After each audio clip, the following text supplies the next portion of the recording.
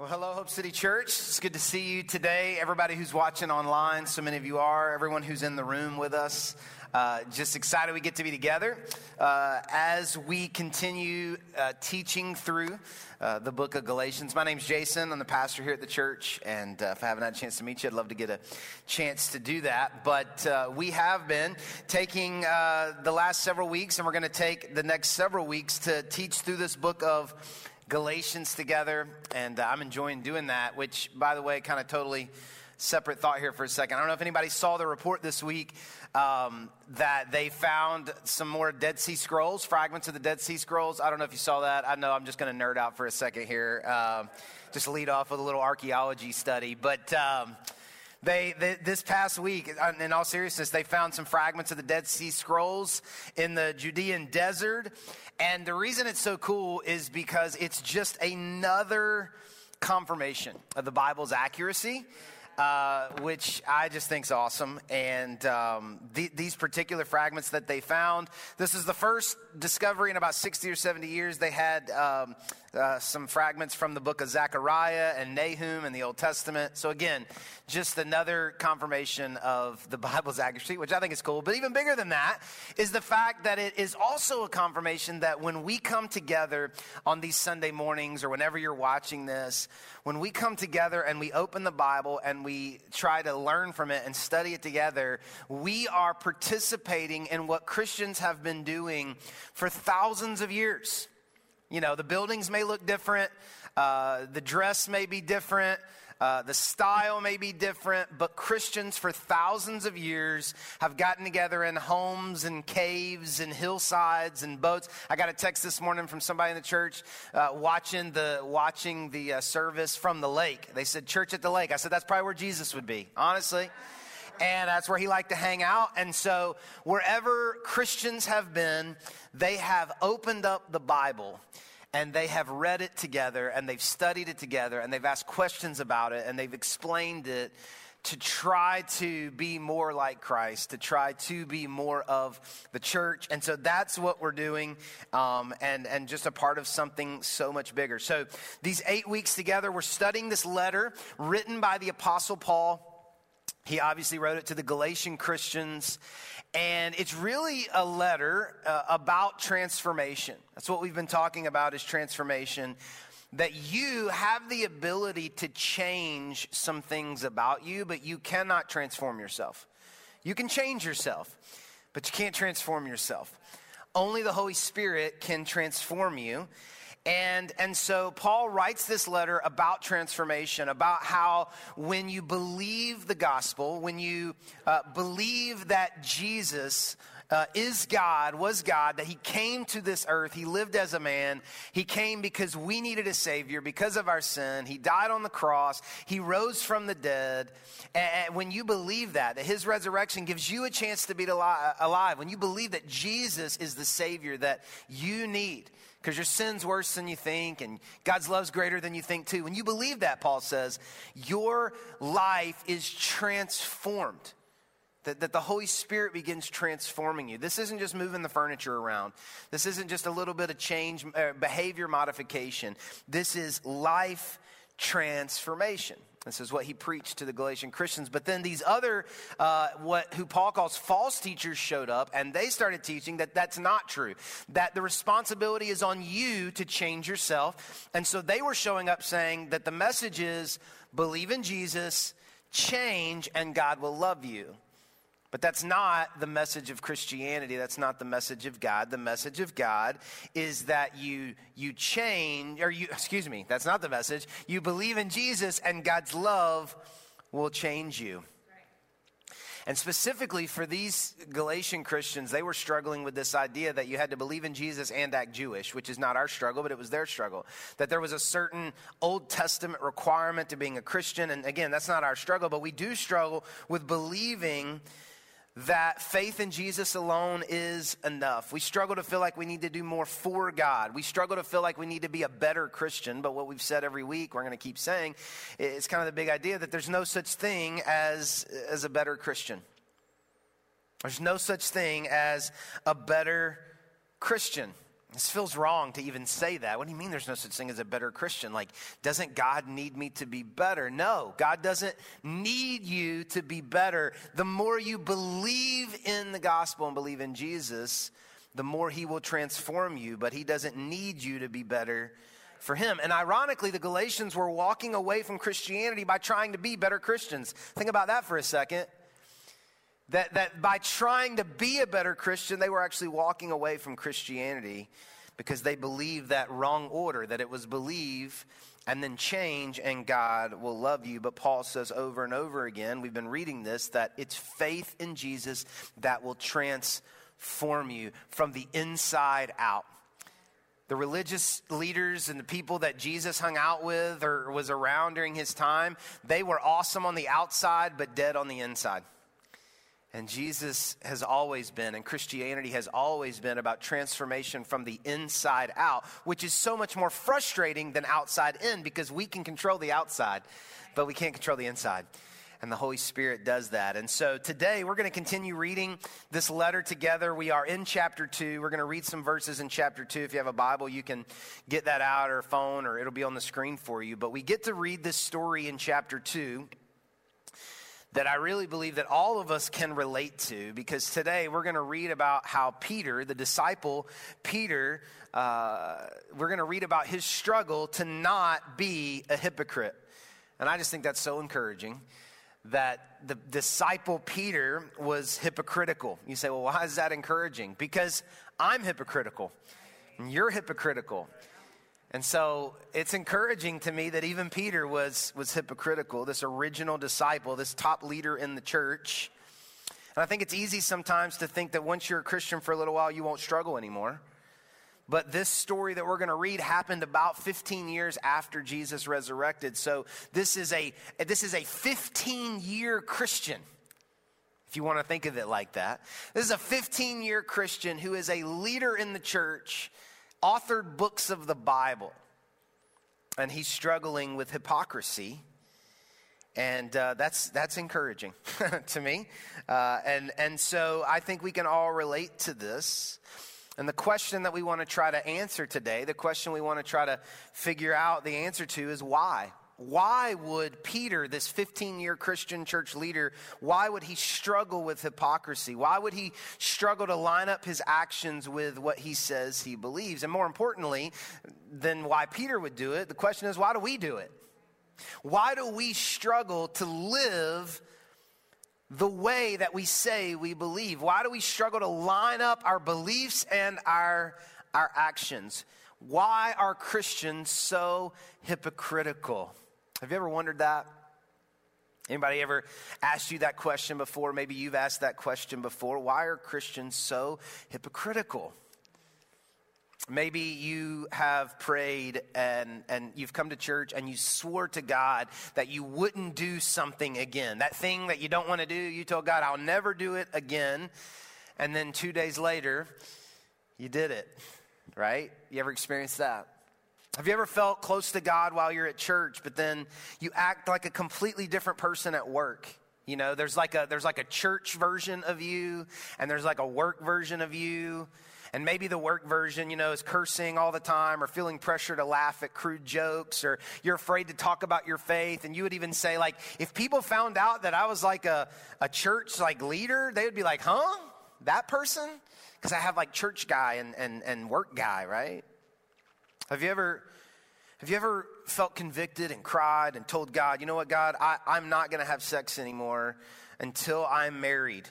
I'm not going to jump in the bed with the next person I start dating. I'm going to wait, God. I'm going to line up what I believe about sex with my sex life. I'm going to do that. And then the next relationship, like date 2, you're in the bed. And you're like, I don't know why I do that every relationship, because I don't want to do that. Or maybe you've told God you're going to stop caring so much about what people think about you, and you're just going to worry about what he says. Hey, I'm living for an audience of one. Me and God, I don't even care about your opinions. And then one comment on social media, and you're spiraling. Why do I care so much, right? Or maybe you say, I need to be the spiritual leader in my home. I know that I need to lead my family, Dad, lead my family, husband, and And I've been asking God, God, I want to be more patient. I'm not going to lose my cool anymore, God. And then, bedtime the next night, you're just yelling. And you're like, why am I yelling at bedtime, Or you want to be more generous, and you swear that when the money comes in, you're going to give it. When that stimulus comes in, we're going to give it. Next thing you know, you're buying stuff you don't even want. But you spend it before you can give it. And you're like, no, I believe in generosity. I do. It's not that I don't believe it. I do believe it. I do believe in God's, role of sex. I do believe in being the leader of my home. I do believe that the person I am at church is who I'm supposed to be at work. I do believe those things. But I can't seem to line up what I say I believe with my behavior. And honestly, I am hypocritical. Why do I do these things? And depending on how long you've been around church, or depending on the kind of church you were raised in, the answer that's usually given is, it's because you don't love God enough. It's because you're not really a Christian. I would push back on that, because I do believe that the Apostle Peter loved God. I believe you love God. I believe I love God. So I don't think the easiest, quickest answer, that you don't love God enough, is the answer. Is it because you're not really a Christian? If you were really saved, you must not really be saved. If you were really saved, you wouldn't do that. You're a fraud, Is it because you're a bad person? Well, at a basic level, yes, we're all bad people, but it's not some even, more bad than others. Those kind of quick reactions, those guilt and shame-based reactions, I don't believe are the answer. And the reason I don't is because what we're going to read today, and what Paul is going to tell us today, and what really he's going to tell Peter. We get to read about this conflict between Paul and Peter, and what we're going to read is Paul is going to say that the reason that Peter is a hypocrite and doesn't line up his behavior with his beliefs, and the reason that you're a hypocrite and I'm a hypocrite, is because we forget the gospel. We forget the gospel. And so I want to read this together. Galatians chapter 2, verses 11 through 21. Galatians chapter 2, verses 11 through 21. We're going to read this together. And here is what it says. It says, but when Peter came to Antioch, so just quick reminder that last week we read about Paul and Barnabas and Titus going to Jerusalem for an important church meeting. We talked about how we know God personally, but we follow him together. And so that was verses 1 through 10 of chapter 2. Now there's another trip, and this time Peter is coming to Antioch where Paul is. And this is what Paul says. When Peter came to Antioch, I had to oppose him to his face, which again, we think like, oh yeah, but this is a big deal. This is like the two most important people in the Christian faith, like getting face to face. This is like, there would be headlines, tabloids, like Peter and Paul come to blows, cage match. Like this is controversial, this is huge. This is like, the Pope and, the president or something like going at it. So this is a big deal for anybody reading this letter. Like, whoa, like Paul and Peter are coming to conflict here. He says, I had to oppose him to his face, for what he did was very wrong.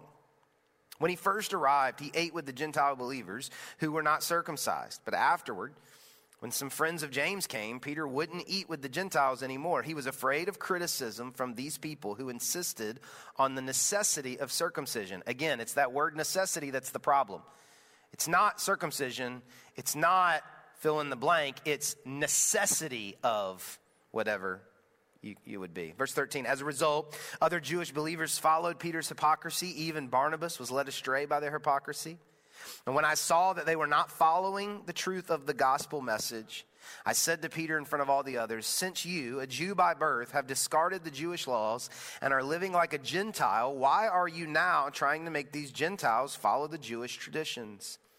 Verse 15, you and I are Jews by birth, not sinners like Gentiles, like the Gentiles. And sinners is in quotes because he's kind of referencing his heritage, what he's been told from birth about those other people. Yet, we know that a person is made right with God by faith in Jesus Christ, not by obeying the law. And we have believed in Christ Jesus so that we might be made right with God because of our faith in Christ, not because we have obeyed the law. For no one will ever be made right with God by obeying the law. Verse 17, but suppose we seek to be made right with God through faith in Christ, then we are found guilty because we have abandoned the law. In other words, Paul says, what if we get to the end of our life and God's like, you know what? It wasn't enough. You were supposed to also do all this other stuff. Paul says, what happens if we think it's faith in Christ, but then we're found guilty because we've abandoned the law? Would that mean that Christ has led us into sin? Absolutely not. Rather, verse 18, I am a sinner if I rebuild the old system of law I've already torn down. For when I tried to keep the law, it condemned me. So I died to the law. I stopped trying to meet all its requirements so that I might live for God. My old self, verse 20, has been crucified with Christ. It's no longer I who live, but Christ lives in me. Maybe you've heard that before. So I live in this earthly body by trusting in the Son of God who loved me and gave himself for me. We're going to come back to that. I do not treat the grace of God as meaningless, for if keeping the law could make us right with God, then there was no need for Christ to die. So a lot there, right? There's just a lot there that we could talk about. But in the middle of all those verses that we read, Paul is really getting to this question of Christianity. What is a Christian? You know, the book of Galatians, we've said, is really a letter about the Christian life. What does it mean? How do you live a Christian life? How good's good enough? How bad's too bad? And Paul, he doesn't use these words, but really he's saying, you know, what is a Christian? And I wonder how you would answer that question. Like if somebody at work tomorrow came up to you and said, what is a Christian? What would you say? I wonder. I think it's a great question to think about and to have an answer for. So that the opportunity presents itself, you can answer. But what would you say? If someone said to you, what is a Christian? What would you say? I think all of us, our temptation is to describe the characteristics of a Christian. So someone says, what is a Christian? And we kind of react by saying, well, a Christian is someone who goes to church. Or a Christian is someone who believes the Bible. Or a Christian is someone who loves people no matter what. Or a Christian is someone who helps the poor. And listen, all of those characteristics are in the Bible talking about things that Christians do. But that's not what a Christian is. It's not what makes someone a Christian. Think of it like this. If someone, maybe you, let's imagine here for a second that you're a doctor. And someone comes up to you and says, oh, you're a doctor? What is a doctor? You wouldn't say, oh, a doctor wears a white coat. Now, doctors do wear white coats, but that's not what makes someone a doctor. You can go to the store and buy a white coat. Doesn't make you a doctor, right? It's a characteristic of a doctor. Or let's say that maybe someone who's kind of really passionate about health, let's say they said, you know what, in order to be healthy, you have to have a gym membership. Well, that's not true. I can testify and speak from experience that a gym membership does not make you healthy. I have a bank statement every month that auto debits that gym membership for me, but that does not mean that I'm healthy. Now, it's probably true that a lot of healthy people go to the gym, but just because you go to the gym doesn't mean you're healthy. It's a characteristic, but it's not the definition of what a healthy person is. Does that make sense? And so these false teachers in Galatians would say that a Christian is someone who has faith in Jesus and lives like a committed Jewish person. The Old Testament. But Paul says, no. You can pick out of those customs and traditions things that would be good for a person to do, but that's not what makes someone a Christian. Look at what he said, we read there, that a Christian is someone who has been saved by placing their faith in Jesus. A Christian is someone who's been saved by placing their faith in Jesus. And listen, we know that Peter, the disciple, we know he agrees with this. We know that in Acts chapter 10, he had this vision of all this unclean stuff that he was taught as a kid was not clean. And God 3 different times, because Peter is a stubborn son of a gun, 3 different times God has to say to him, that's not true anymore. There's no such thing as unclean. And we know that's in Acts 10. We know in Acts 15, he was on board with faith in Jesus alone. We know last week we read where Peter said he didn't add anything to the Apostle Paul's message. So we know for certain that Peter believes that a Christian is based on faith in Jesus alone, not based on Old Testament traditions, cultural traditions, and Jewish laws. We know that to be true. But then on his next visit, Peter acts differently than he says he believes. He's had a vision from God. He's had a revelation from God about the truth, and he believes it, but his life looks different than his belief. Now, I don't want to go too deep in the weeds here, but I want to make sure that you know what Paul is so upset about. Because Paul's not upset that Peter stood him up, and they were supposed to have dinner on Friday night, but Peter went and hung out with somebody else. He's not upset about the restaurant that they chose to eat at. It's a much deeper issue for Paul. And so I want to explain this to you a little bit. In the Old Testament, God instituted what is called clean laws. There were 3 types of laws in the Old Testament. There were clean laws, moral laws, and civil laws. We don't have time to get into all of that. But you go read the Old Testament and you see 3 different kinds of laws. And the clean laws specifically had to do with the Jewish people and all kinds of rituals that would make them clean. These were complicated regulations about worshiping, and you had to do these things in order to be considered clean and acceptable to worship God. You couldn't worship God. You couldn't go to the temple and worship God if you were unclean. And so there were about 630 laws. Of those 630, there were specifically clean laws. Certain foods you couldn't eat. You couldn't touch a dead animal or a dead thing or have a disease, or you couldn't touch somebody who had a disease. If you've ever tried to read through the book of Leviticus, you're very familiar with, I'm trying to get through Leviticus, and it's because it's a lot of these things.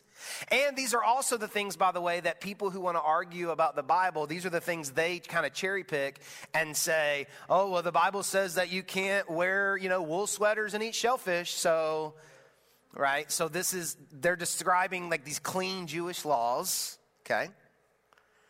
And so the question is, why would God care so much about animals and rules? And this is really important. So everybody listen, I want you to get this. God gave the Jewish people in the Old Testament, which is not you and me, by the way. He gave these people in the Old Testament these clean laws for a lot of reasons. But the biggest reason that God gave them these laws and rituals was to prove how badly they needed a Savior. Because what you find is that no one could keep all the laws. No one could be clean.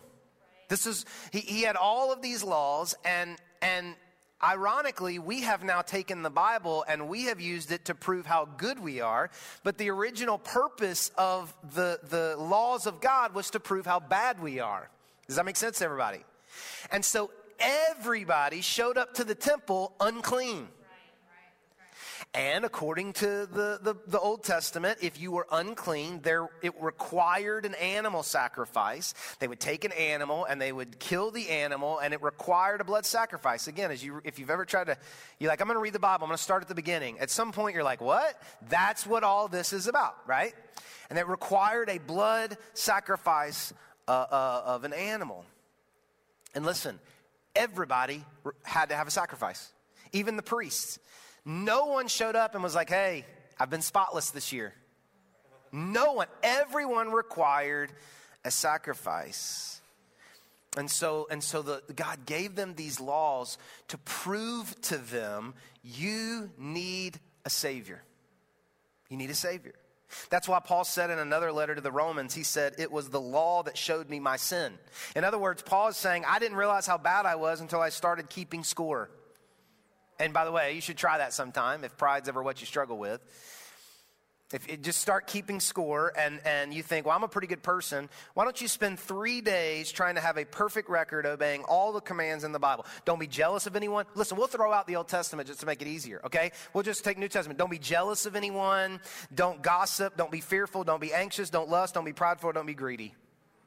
And if you really start keeping score, you won't make it 2 hours. I know I quote C.S. Lewis all the time, but I'm kind of in a C.S. Lewis reading mode right now. He said it this way. He said, no man knows how bad he is till he's tried very hard to be good. And if you've ever tried to be good, you realize how bad you are. And so God's laws were never intended to convince you that you're good. They were always intended to convince you that you would never be good enough. So get this.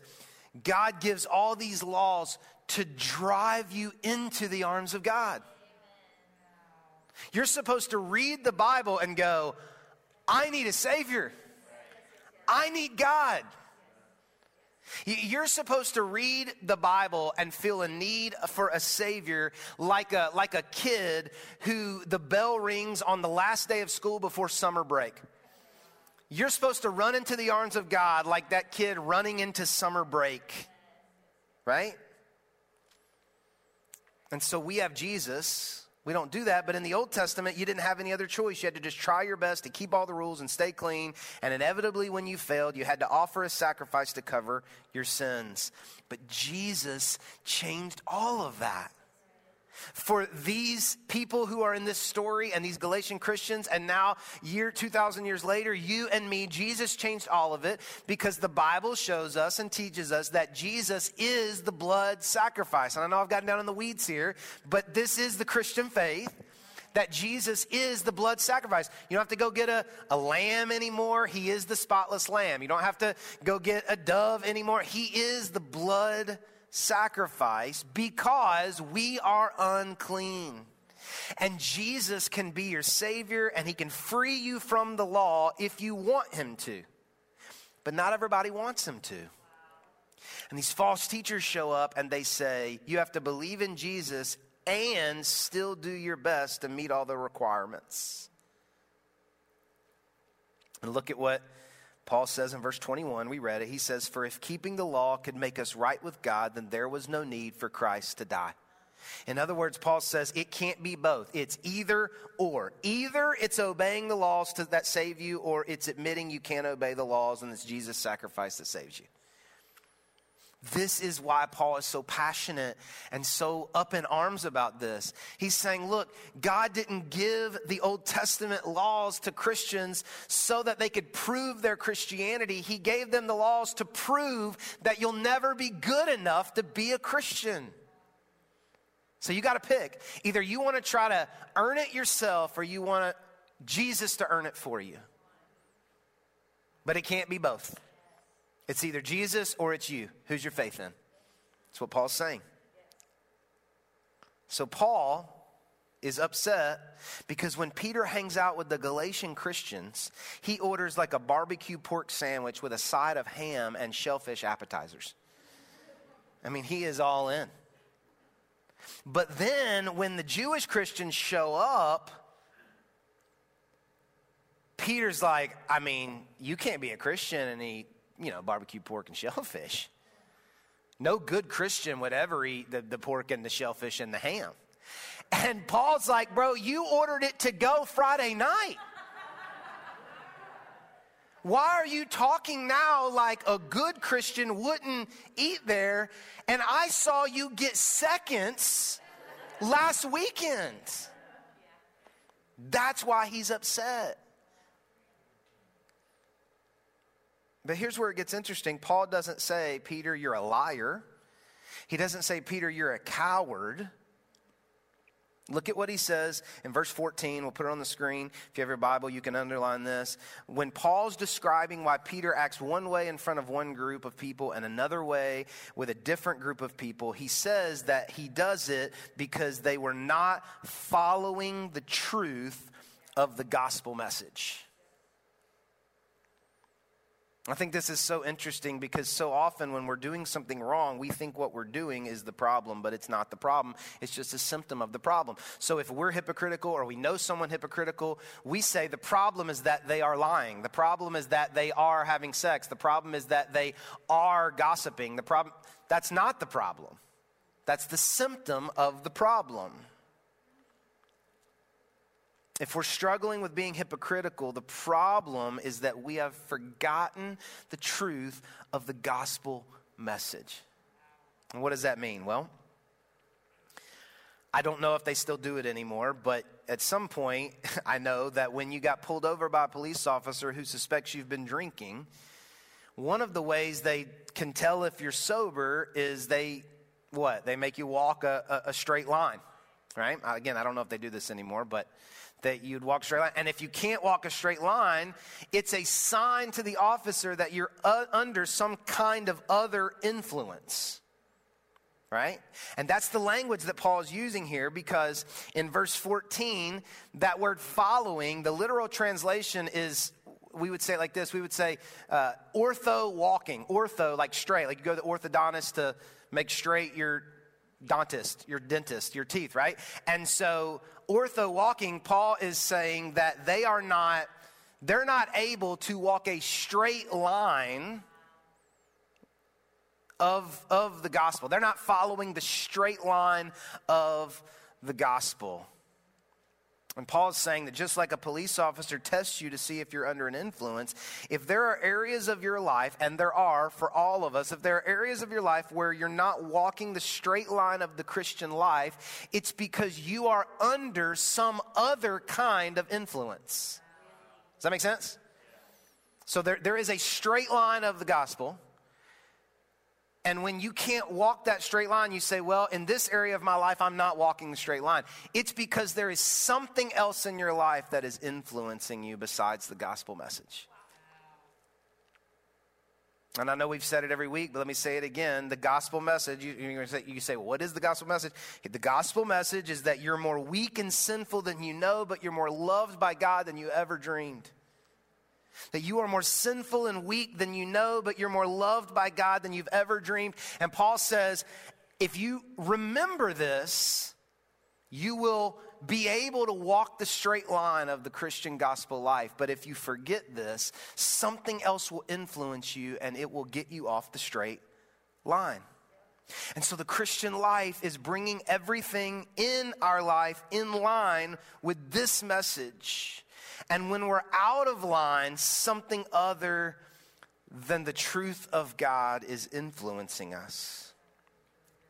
And this is why we need to hear the gospel message over and over and over and over again. Not just when we're first saved, we need to hear it every day. Because if 15 years after Jesus' resurrection, Peter could be influenced by something else and off of the straight line of the gospel Christian life, come on, you and I will too.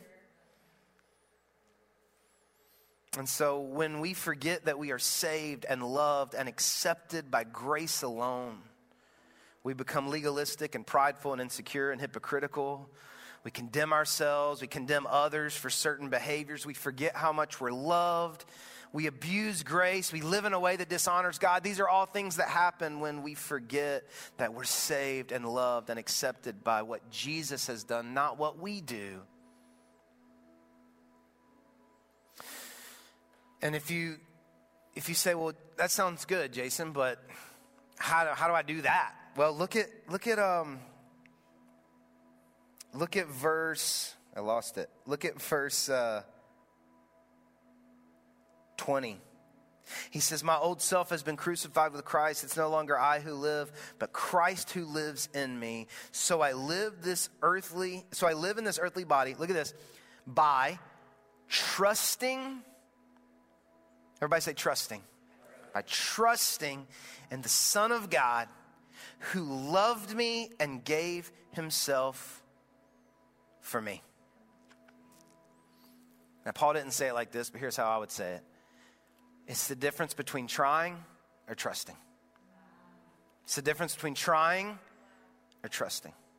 When we trust in Jesus and we trust that Jesus really does love us, and we trust that Jesus really did give himself for us,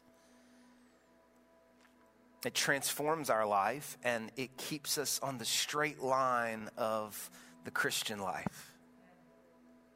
But when we don't trust it and we're trying to convince ourselves that we are lovable, and we're trying to convince ourselves that we are whole and we are complete and we are worth dying for and we are worth accepting,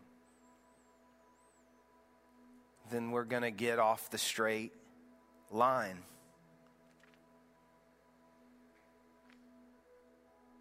And so if you would go to work tomorrow, let's say the Apostle Paul was to see you at work tomorrow acting like the work you instead of the church you, he probably wouldn't call you a liar. He would just probably tell you, remember the gospel.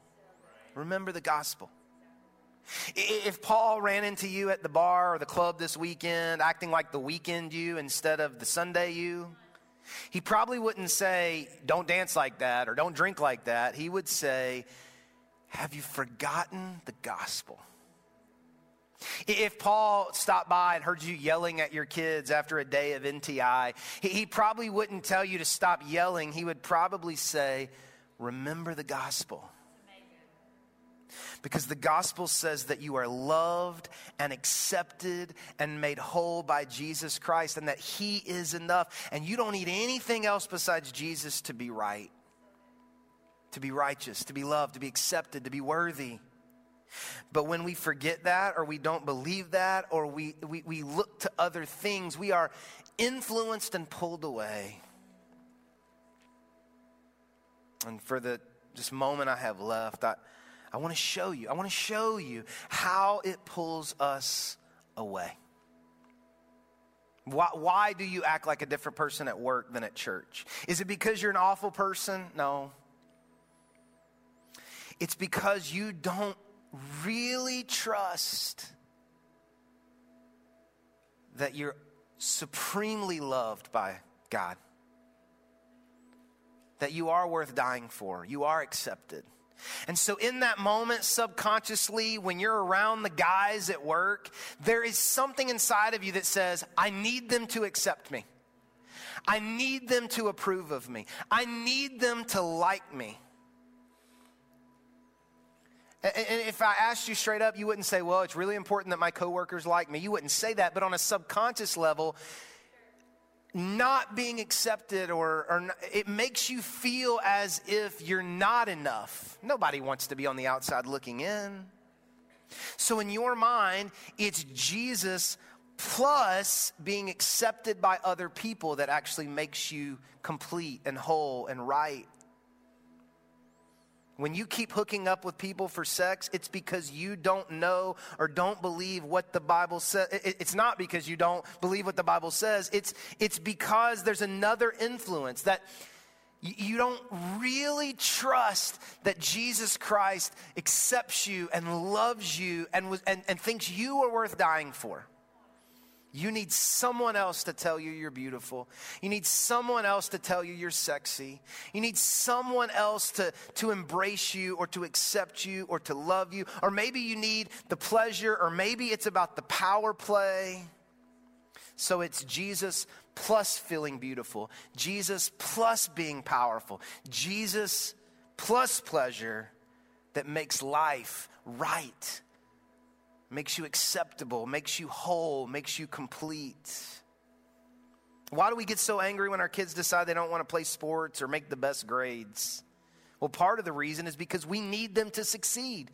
Because Jesus' love and Jesus' life was not enough. It's Jesus plus accomplishment that makes somebody really worth something. But the Apostle Paul says, no, that's because you're forgetting. You are already worth something. You are worth Jesus Christ loving you and giving his life for you. And so ironically enough, it's not that you're a hypocrite because you don't love Jesus enough. Ironically, we're hypocrites because we don't believe we're loved by Jesus enough. You understand the difference? Somebody says, well, you wouldn't be a hypocrite if you really loved God. No, it's the hypocrisy in us that comes out when we believe we're not truly loved by God. And so it's Jesus and money. It's Jesus and acceptance. It's Jesus and being liked. It's Jesus and being able to control people. It's Jesus and our sexuality. It's Jesus and power. It's Jesus and applause. It's Jesus and being told I'm beautiful. Jesus and being important. Because Jesus, love, and life, that's good, and I believe in that, but that doesn't make me whole, Jason. That doesn't complete me. That doesn't make me feel acceptable and loved. I need Jesus and something else. And so for them, it was Jewish behavior. It ain't Jewish behavior for us, but it's something. There is some other influence that is pulling us out of the straight line of the Christian life because we don't believe truly in our hearts that Jesus loves us and gave his life for us in spite of who we are.